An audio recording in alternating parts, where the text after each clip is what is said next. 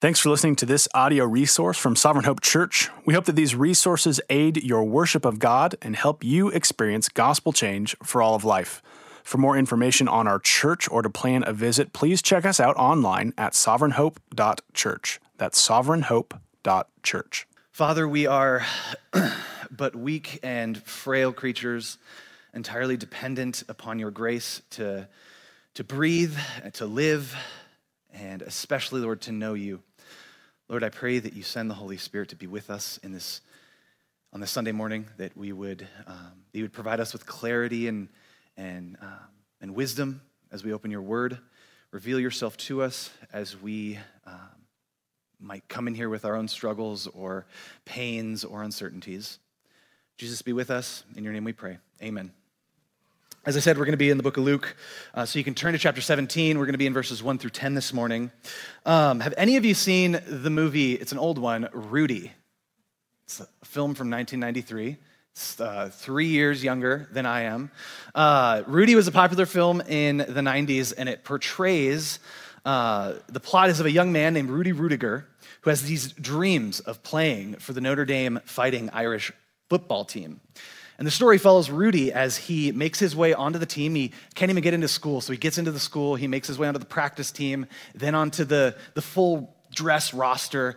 And then by the end of the movie, by the end of the story, Rudy gets on the field for the last play of the last game of his senior season in college.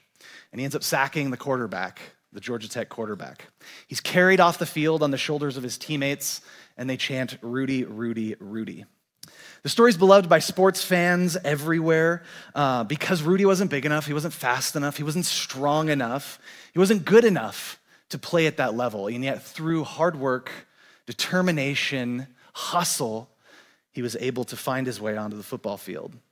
And through the kindness and the love and the compassion of his teammates who would chant Rudy to get him in the game, he made his way onto the field.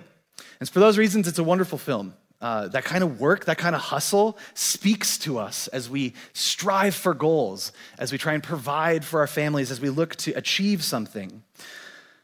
And this ideal, this standard of trying to work to achieve something, it's emblematic how many of us view the world in general. Work harder, work as hard as you can, hustle, be diligent, and be faithful, and many times the outcome will take care of itself. And even sometimes, I think this is how we view, and a lot of people view their relationship with God and how they understand who he is. We are taught to work hard, put the maximum amount of effort into our work, into our studies, into whatever we're doing, and the outcomes may take care of themselves. This simply is not how a fallen world works. The reality is, for Rudy Rudiger, if Notre Dame hadn't been up by 2.5 touchdowns at the end of the game, he probably wouldn't have found himself on the field. The text this morning is about doing an incredibly hard work and expecting nothing in return. Jesus warns his disciples about expecting unique honor and praise for doing difficult, taxing, challenging, tedious work. He wants to prepare his disciples for a life of service, of giving of themselves. A life of service where praise and honor are scarce commodities. But even more, he warns their prideful hearts that not only will they likely not have a Rudy moment being carried off the field to chants to his name, but they shouldn't even be longing for that. So our thesis this morning for the text, the main idea that we're going to carry through is this: the Christian's faith-filled duty equips them to live out the complete love of Jesus. The Christian's faith-filled duty equips them to live out the complete love of Jesus. The hard work Jesus is going to point his people to is a radical forgiving of others and the unique danger of causing others to sin, of not being a hindrance to the obedience of other believers. We're going to see that in 3 points this morning. We're going to see the complete love of Jesus, the faith-filled disciples, and the duty of a servant. So we're going to begin with our first point this morning, the complete love of Jesus. He's calling his disciples to posture themselves differently towards one another spiritually. Let's read 17 verses 1 through 4. Jesus says, "And he said to his disciples, Temptations to sin are sure to come, but woe to the one through whom they come. It would be better for him if a millstone were hung around his neck and he were cast into the sea than he should cause one of these little ones to sin. Pay attention to yourselves. If your brother sins, rebuke him, and if he repents, forgive him. And if he sins against you 7 times in the day and turns to you 7 times saying, I repent, you must forgive him. See, this whole section here is a conclusion to Jesus' teaching, to a teaching that Jesus is doing on the Sabbath. It began all the way back in Luke 14, verse 1. Jesus has been speaking to Pharisees, to his disciples, to sinners, to tax collectors, to crowds. He's been speaking and teaching to all of these different people. And this text, these 10 verses, are the exclamation point, the period at the end of this teaching of Jesus. So he turns to his disciples, he addresses them specifically. And there are 2 attitudes that Jesus is pointing his disciples towards here. Both of them have to do with their heart's posture towards their brothers and sisters in Christ. In other words, the spiritual treatment of other Christians, other disciples. See, previously, Jesus has talked a bit about what it means to, like, how we physically interact, how we physically care for, love, and treat those around us. And here, Jesus gets a little bit deeper with the disciples. Not a little bit, a lot deeper with the disciples. And he talks about their heart's posture, their spiritual relationship. It's broken up into 2 parts. And this first part we see, woe to the offenders. Read 1 and 2 again. He said to his disciples, temptations to sin are sure to come, but woe to the one through whom they come. It would be better for him if a millstone were hung around his neck and he were cast into the sea than he should cause one of these little ones to sin. Jesus tells them that temptations are sure to come. He guarantees the inevitability that temptations to sin are going to arrive at their doorstep. This comes in several forms for them and for us. This can be simply just the broken, fallen world we live in, sickness, death, hard things that are hard because the world is fallen can tempt us to sin. This broken world provokes us.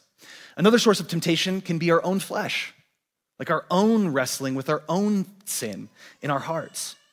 The Spirit of God within us is at war with the flesh that we were once enslaved to. If you read the book of James, he talks about how temptation is born from our own desires for potentially even good things like comfort and peace and satisfaction and joy, and yet finding them in ways that God has not designed us to find them. We can be the source of our own temptations. Finally, what Jesus is going to speak to today is the third source of temptation, that there's temptation and provocation in our relationships with others. A harsh word from a parent, dangerously getting cut off in traffic, or a motorcycle cop having a bad day. There are provocations to sin from others. So Jesus says to them, woe to the one through who they come. I've always wanted to say that to a cop. Probably not a good idea. Here's the problem. I was thinking about this. I'm the one that provoked him, I think, though, right? I'm the provocateur as I break the law and invite him to pull me over. Let's get back to this, sorry.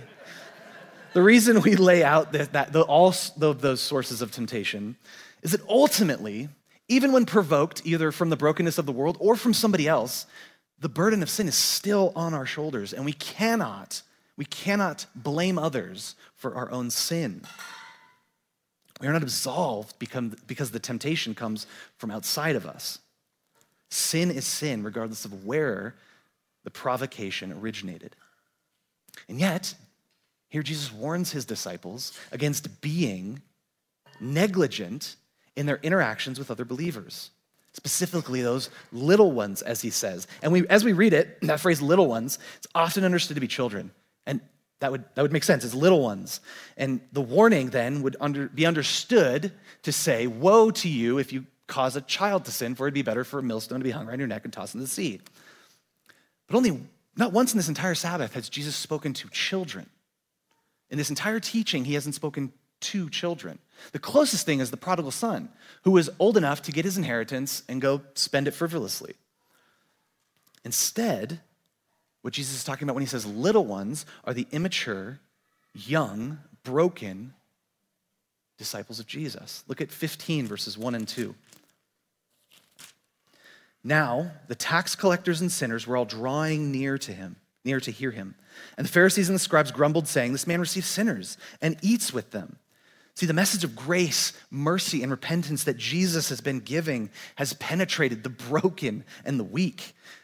The little ones are the immature, weak, new followers of Jesus. What's interesting here is Jesus doesn't actually tell his disciples what the woe is. If we go back in Luke and look at all the other times he says woe, he gives a result of the woe. Woe to you who are full, for you shall be hungry. Woe to Chorazin and Bethsaida. He gives them what will happen with the woe. Instead of telling them what the woe is, he gives them an alternative that's better for them and those around them, rather than provoking others to sin. Tie a big rock around your neck and jump into the sea. So I knew what a millstone was before, like when I read this. But the millstone that Jesus is talking about, these were generally like 4 to 5 feet in diameter. So if it's a circle, it's like 4 to 5 feet tall. It crushes grain. It weighs thousands of pounds. It's a foot thick. What a horrific way to die. Jesus said that would be better for you to die a horrific death than to be a hindrance to the young, immature believers around you. There's a really good example of this in the Old Testament. Jeroboam was an evil king. He ruled Israel. He was an idolatrous, selfish, arrogant king. And Israel paid the price for his sin. Look at 1 Kings 14, verses 14 through 16. It says this, "Moreover, the Lord will raise up for himself a king over Israel who shall cut off the house of Jeroboam today. And henceforth the Lord will strike Israel as a reed is shaken in the water, and root up Israel out of this good land that he gave to their fathers, and scatter them beyond the Euphrates, because they have made their Asherim, provoking the Lord to anger." That's an idol. They made an idol. "And he will give Israel up because of the sins of Jeroboam, which he sinned and made Israel to sin." If you read the rest of Kings, the sins of Jeroboam is a really important theme. Jeroboam did exactly what Jesus was talking about. He caused others to sin by creating idols, being idolatrous himself, and inviting Israel into that idolatry with him. The strong warning exists because the consequences of sin can be devastating. And in the case of Jeroboam, an entire nation was going to be crushed because of his negligence and his willful foolishness. You know how easy this is to do? I've been married for 13 years, coming up on 13 in August. And we haven't crushed it, you know. There's been some good years. There's been a lot of hard years where, you know, we were less faithful than we ought. But even in the good years, I can't say I've avoided being a hindrance to my wife, and nor she to me. All it takes sometimes to start a cycle of sin and argument is one harsh word, one sarcastic comment, one moment to begin that cycle. And that's not to take the blame from Jesselyn for responding to me the same way.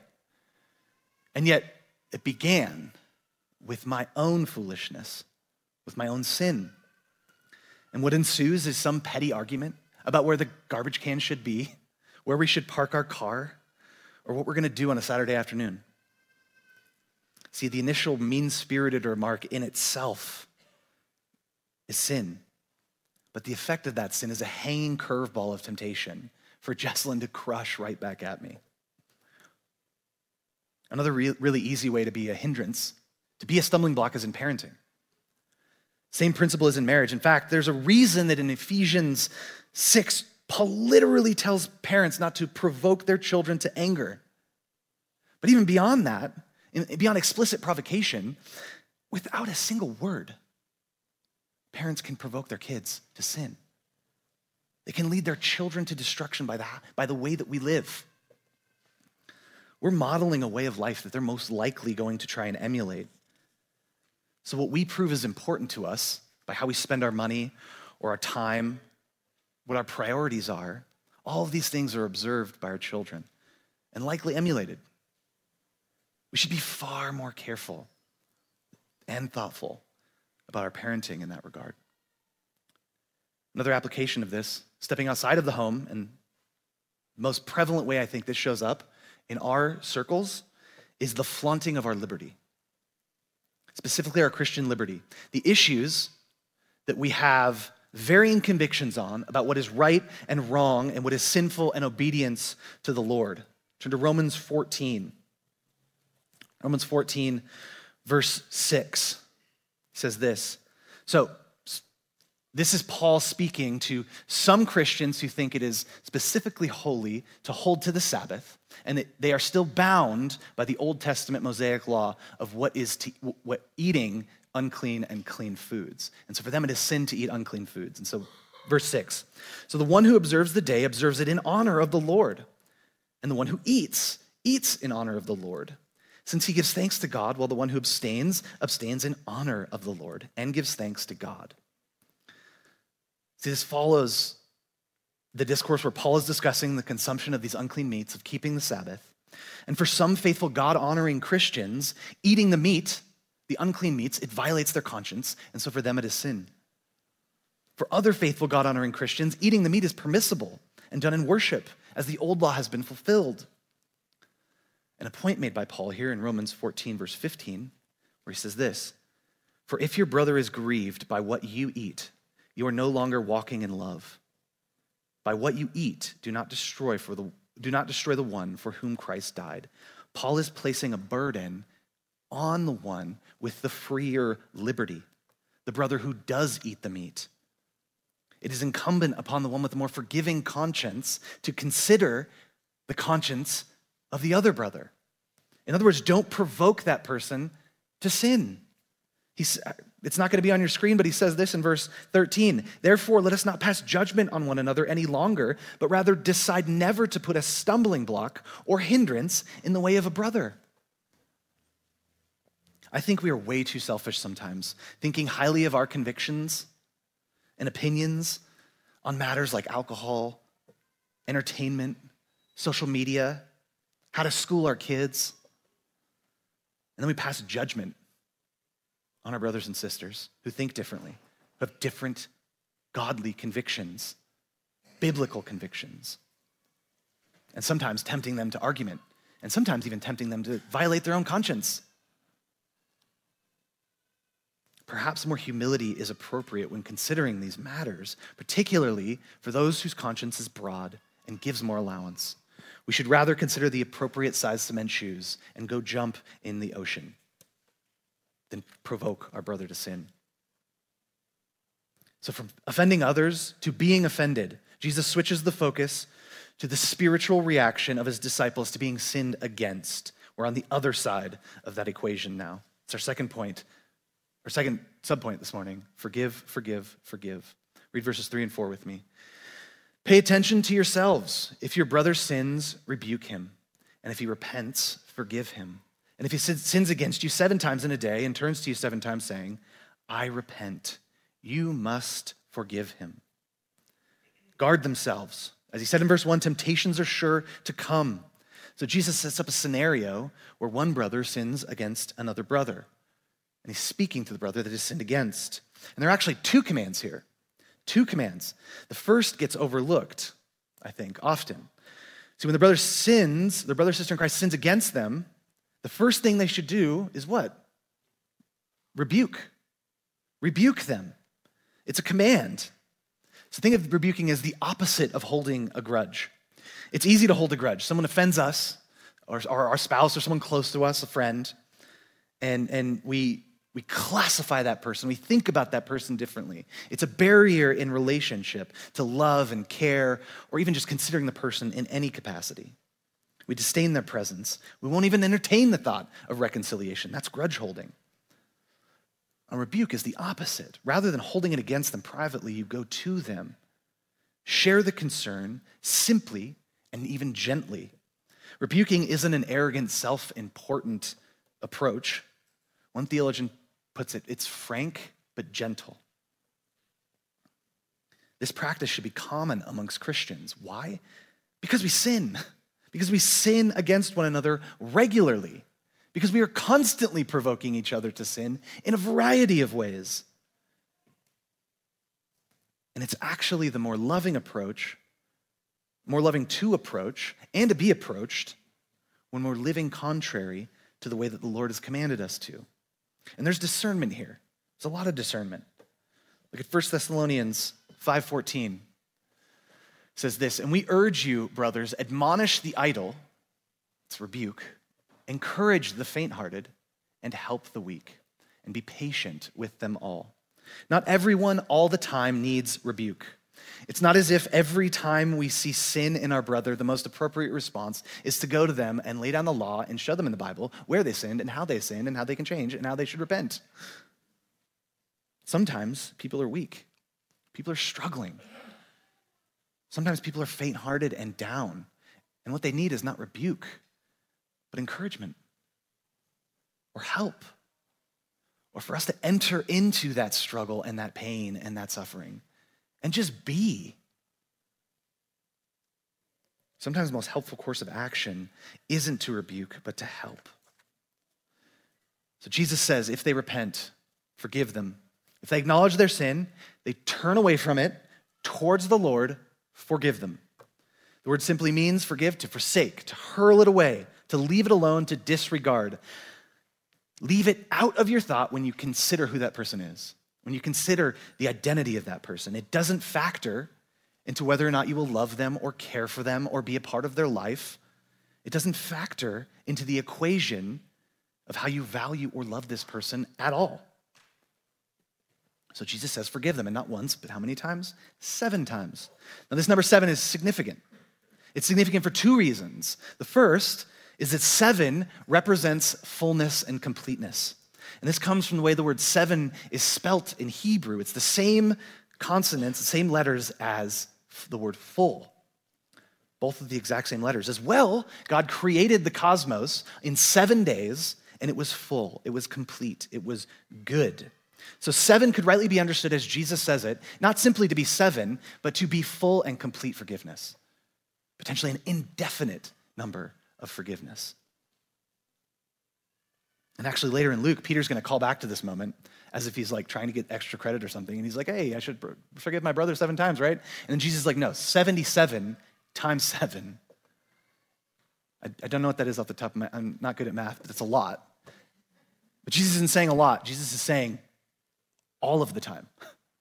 All of the time there is repentance. All of the time there is forgiveness. See, the second reason this is significant is there was a particular practice by Jews at this time to forgive specifically 3 times. And this comes from Amos 1 and 2. If you go read it, it's all these nations that have rebelled against God. And he forgives these nations 3 times, and it's on the 4th time that he dispenses his judgment out upon them. And so the logic for the rabbinic teaching was that you cannot forgive more times than God forgave, so you can only forgive 3 times. That was the aspirational standard for the religious leaders, for the Pharisees, and even for any Jew at the time, is to forgive 3 times. All in all, Jesus' standard of forgiveness for his disciples was far more gracious to the sinner than the standard practice of the first century religious people, teachers, or even the standards that they all held themselves to. And this makes sense for us. It does. It makes a lot of sense for us as post-New Testament Christians because we have the backdrop of the cross, of grace. Not this rabbinic teaching of 3 times, but of the infinite grace of God in Jesus. See, sin separates. It not only separates us from one another, because it does. You hurt someone, that puts a wedge, even if there's forgiveness that can fester, that could be a barrier to your relationships. Not because there's not forgiveness, but because there's hurt. And it's hard to let go of hurt. Sin separates us from one another, but it separates individuals from God. And that's a cosmic separation.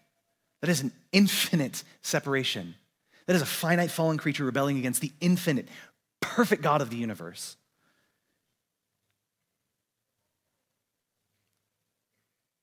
See, even a single microsecond of faithless anger or self-confident pride is enough to rip a chasm between me and the infinite perfect God of the cosmos.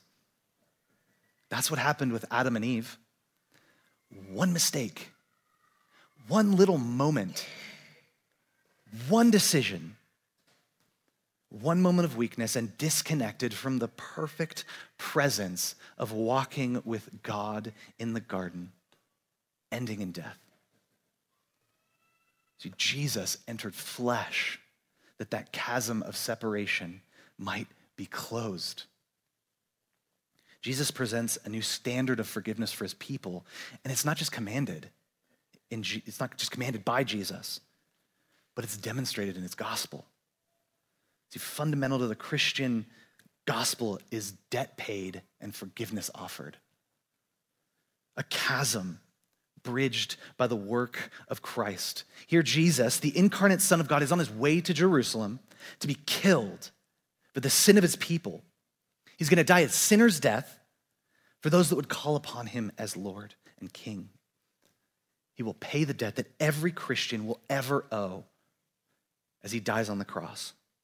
And as he suffers and dies, he will utter the words to his oppressors, to the ones nailing his hands and feet to that board. He will utter about the ones that place the crown of thorns on his head and mock him and spit him and make fun of him. He will utter, forgive them, for they know not what they do. Compare these two ideas of forgiveness. On one hand, the traditional ideal that the disciples would likely hold themselves to, this rule of three. And then not only what Jesus is saying, but what we know, post-cross, what the forgiveness of the gospel looks like. A radical forgiveness whose well cannot be emptied. An endless deposit of merciful grace in the gospel for even the most unworthy.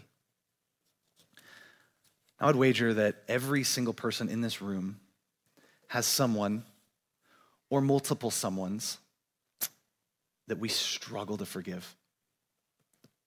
Someone who harmed us deeply. Maybe they harmed our spouse and there's some righteous anger. Maybe they cost us something important or they harmed a close friend. Perhaps they didn't hurt us at all, but someone close to us. See, what irony. What irony. What irony. Where's my irony in my manuscript? What irony when we lack forgiveness. When the one who lacks forgiveness comes from a soul who claims to have felt and experienced forgiveness in the gospel of Jesus. We sing songs about the greatness of God, the mercy of Jesus, that he would forgive a wretch like me, that he would shine into our night because we are not what we should be, and yet we offer no light to those who have wronged us because we're somehow special.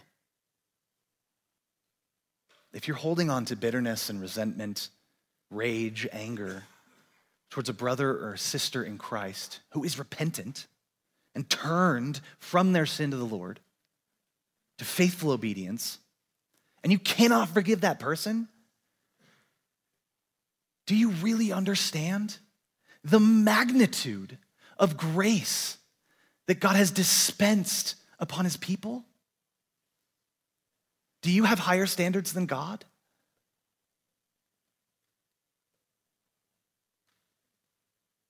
Oh, how we cheapen the gospel when our modeling of his grace is so weak and so fickle.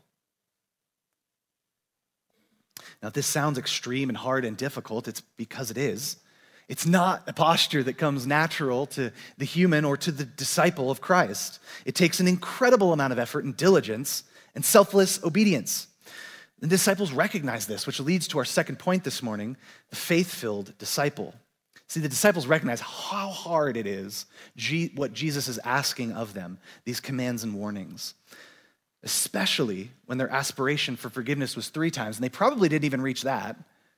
And Jesus is giving them this standard, this magnitude's more gracious. Read with me 17 verse 5, the response to Jesus' words. The apostle said to the Lord, increase our faith. See, there's something fascinating happening here. What Jesus discussed so far has primarily been interpersonal relationships between God's people, between you and me and each other, how we interact with one another on a spiritual level. And I think the default attribute that we would assume is most relevant to how we treat others would be love. Not faith, but love. The fruit of the Spirit that we would strive to increase, that we would strive to be faithful in, would be love, loving others. After all, it's unloving to lack forgiveness. It's incredibly loving to live in this forgiveness that Jesus is describing. But the apostles don't ask for an increase of love. They ask for an increase of faith. And this ties the relational components of our walk with Jesus, that is how we relate to each other. It ties the relational components of our walk with Jesus not to love first, but to faith. In other words, the way to be more loving with one another isn't by asking the Lord for more love. It's asking the Lord for more faith. Loving others begins with faith in God, trust in Jesus, and embrace of the gospel. Sometimes we think that we are loving God by loving others, and this is certainly true. Treating image bearers as God has asked us to, treating image bearers as we would treat ourselves. These are commands by the Lord. Following the Lord's commands is faithful loving of God. There is a spiritual aspect, but that is not where it begins when we lack love. We don't ask for love, we ask for faith. And how does Jesus respond to this request? Look at verse 6. And if the Lord said, if you had faith like the grain of a mustard seed, you could say to this mulberry tree, be uprooted and planted in the sea, and it would obey you. See, Jesus tells them that what little faith they have, that 1 millimeter thick mustard seed, is enough. What they already have is enough. See, the disciples were thinking about their faith in terms of quantity, not quality. They thought that they didn't have enough faith. I think we think this way too, certainly we do. If we're just a little bit stronger in our faith, maybe I'd be a little bit more faithful reading my Bible in the mornings and being more disciplined. If we were a little bit stronger in our faith, we would be better evangelists with our neighbors. If we were a little bit stronger in our faith, maybe we would be able to live out this aspirational idea of forgiveness. But Jesus tells them it isn't about the amount of faith that they have, because even the smallest amount of faith is enough to do magnitudes more than the tasks he's given them to do here. See, a mulberry tree was 20 feet tall. It had this extensive root system. It couldn't be planted within 37 feet of a cistern because of the root system. It was a common saying that this tree would last 600 years. And yet even the 1 millimeter thick mustard seed is enough to uproot this monstrosity and plant it elsewhere. See, elsewhere Jesus says the faith of a mustard seed can move mountains. Maybe a little bit more relatable for us in Missoula. See, Jesus is using hyperbole to make this point, that the power of faith is proportionate to the power of that faith's object. See, the power of faith has little to do with how much there is. Rather, the power of faith is dependent upon the object of that faith. The reason the mulberry tree or a mountain will obey is not because you have power. The reason the mustard seed or the mulberry tree or the mountain will obey is because it will obey its creator. It will obey its master, the one who spoke it into being, the one who crafted the cosmos, the one who planted that tree, the one who carved that mountain. See, the problem for the disciples in their request for faith was not their desire. They were lamenting their weakness. They were lamenting how difficult it would be for their flesh to live out this ideal. The problem wasn't a good faith longing to live up to the standards of Jesus. Their problem was doubting what they already had in Christ. This passage isn't about doing great things for the kingdom. It's not a verse to put on a pair of cleats, stamp on the wall of a locker room, or put up in a barracks. That emphasis rips Jesus' words entirely out of context. This passage is about the difficulty of ordinary obedience and the necessity and sufficiency of faith in Jesus and his gospel to overcome the challenge of living ordinary, faithful lives in this broken world to the glory of God. When we lack love for one another, our first move should be repentance ourselves. Turning to the Lord and asking forgiveness for our own lack of gospel-driven grace. Our second move should be go to read Luke 17, verses 5 and 6, because what we already have in Jesus is enough to accomplish all of the difficult work Jesus has for his people while we serve him on this earth. So while we serve him on this earth, that leads us to our final point this morning, the duty of a servant. So to put a period on this Sabbath teaching, Jesus offers the parable of a servant and his master. Read chapter 17, verses 7 through 10 with me. Will any one of you who has a servant plowing or keeping sheep say to him when he has come in from the field, "Come at once and recline at table"? Will he not rather say to him, "Prepare supper for me and dress properly. Serve me while I eat and drink, and afterward you will eat and drink"? Does he thank the servant because he did what was commanded? So you also, when you have done all that you were commanded, say, "We are unworthy servants. We have only done what was our duty." See, as we read this, there's undoubtedly a little bit of awkwardness comes to us as we read this. First, we don't like the word servant, mainly because it's or bondservant or slave. Doesn't sit well. I promise this is the only Greek word we'll do. The word for servant here is doulos.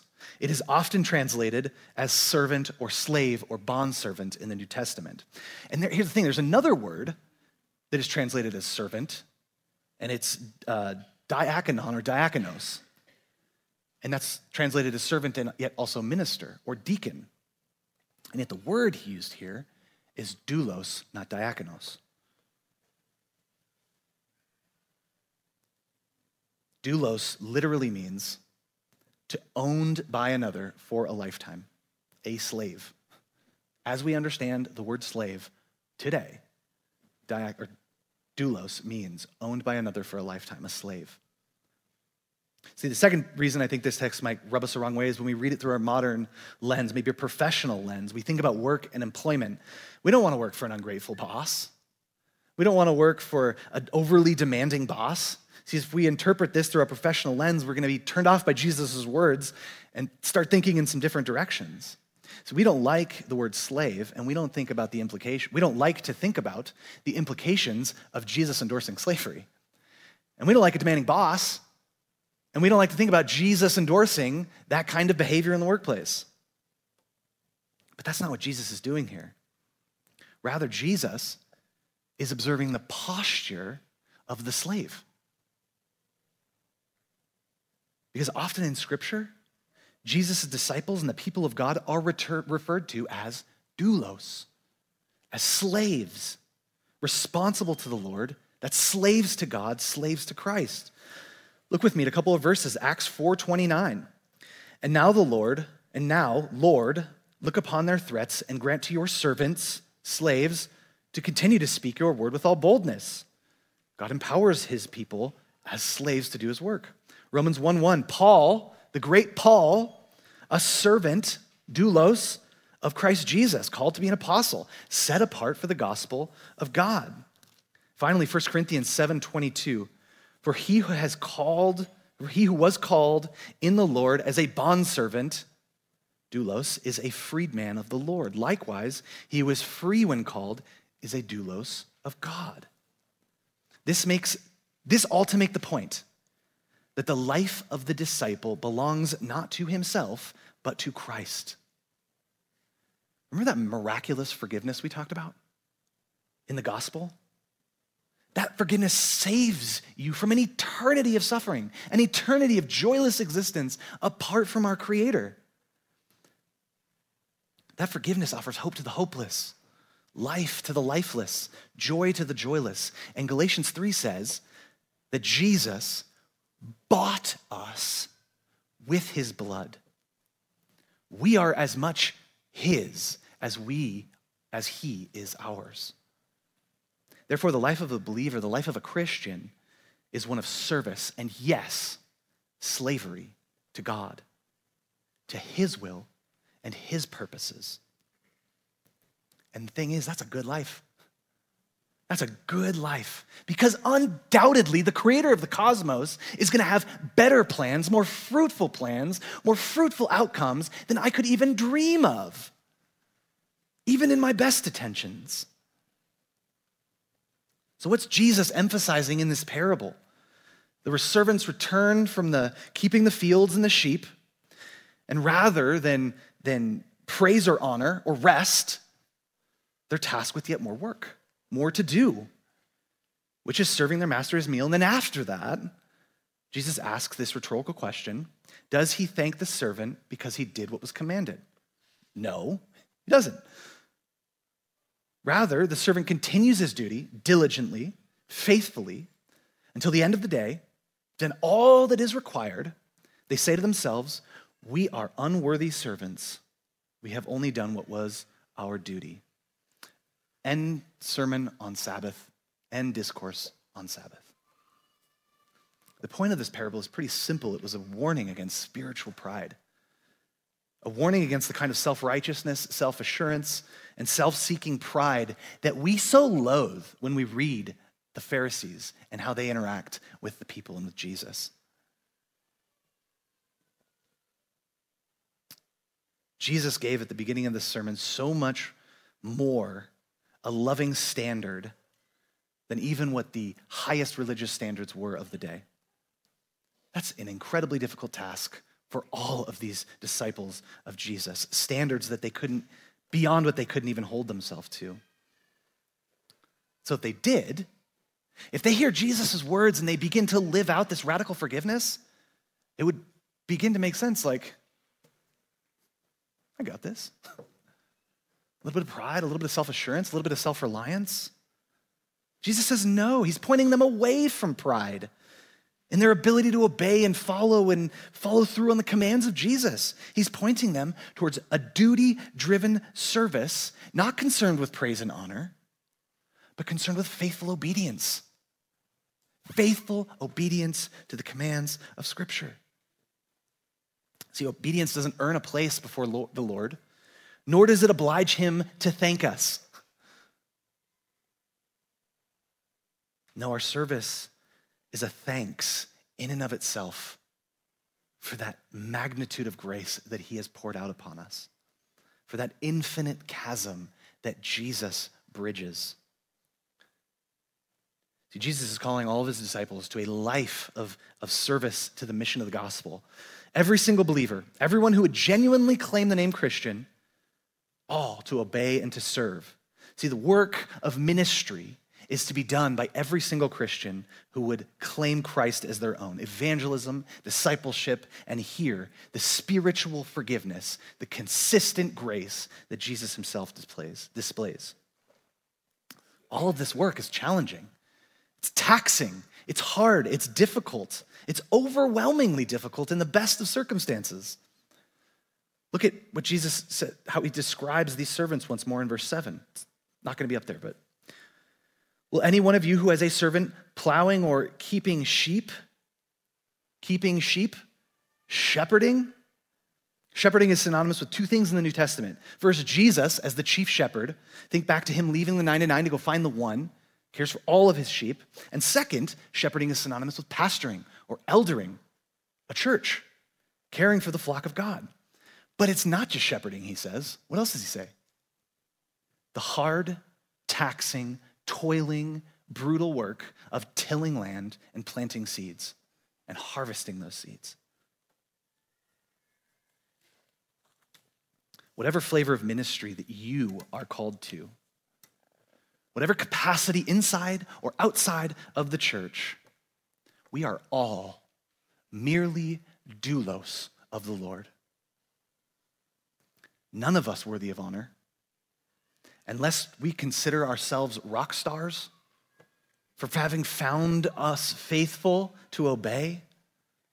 Jesus says, check your pride at the door, because in whatever way you have been faithful is nothing less than what you have ought to dutifully have done in the first place. Why? Because we are unworthy servants. When we think about unworthy, I imagine most of us, I know for me certainly, go to our sin.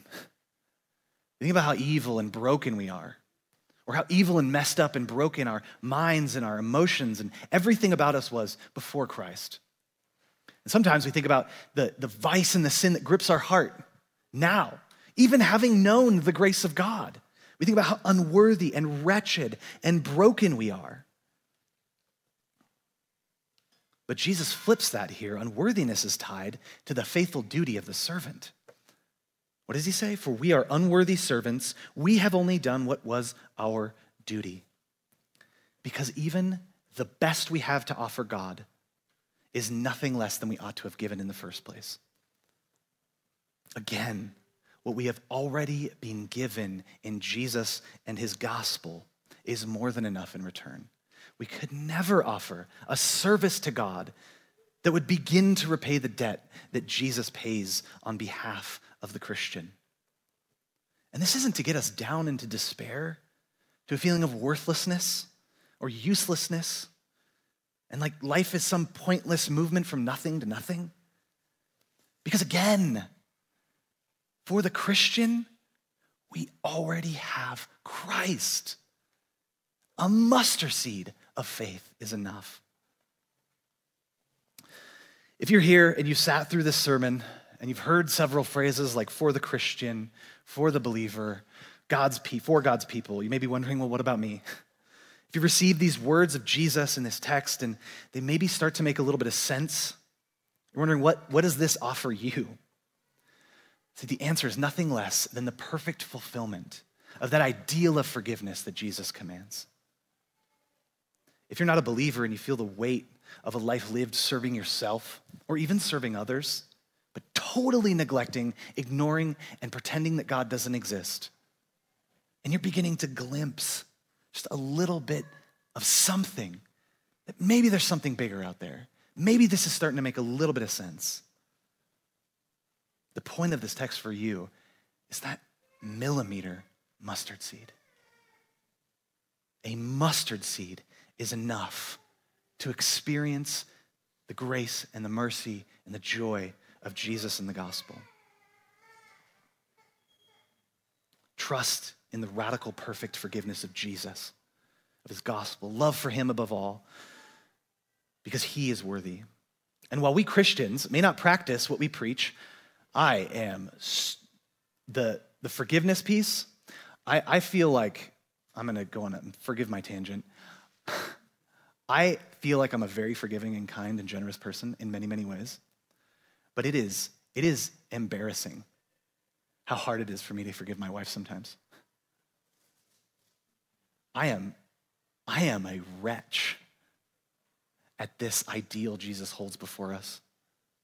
But for every way that Christians don't live up to the standards that we preach, that we read about in God's word, for every way that we fail, Jesus practiced perfectly what he preached. He offered life to the thief that died next to him on a cross after living a life only in service to himself. And he offers that to you too. I want to close this morning with an excerpt from the book, The Hiding Place. The book is written by Corrie ten Boom with some help, and it's about her life as a Dutch watchmaker in World War II. She and her family helped Jews hide from Nazis in a hiding place under their home. And she tells the stories of their illegal underground activities to protect people in this hiding place. And eventually, Corrie and her family are arrested and sent to prison and to a concentration camp. It's a beautiful story about reconciling their illegal activity with their identity as Christians to protect the innocent and persecuted people. In the book, Corrie tells of her Tante Jans, or aunt, her Aunt Jans. And she's a widow. She spent most of her widowed years serving and serving and serving God. Everything she could do to serve the Lord, serving the poor, evangelizing the lost, teaching a standard of modesty and propriety and holiness to Christians in society. She's described in the book as having been working to earn her place before God. She's diagnosed with diabetes and then even more fervently seeks to honor God. A blood test will come back to Corey and her father on Fridays, because that's when the blood test would come back. And with no treatment at the time, they have to break the news to her. This is from chapter 3 of The Hiding Place. It'll be on the screen. And so the little procession filled up the steps to Tante Jan's rooms. "Come in," she called to father's knock, and added as she always did, "and close the door before I catch my death of drafts."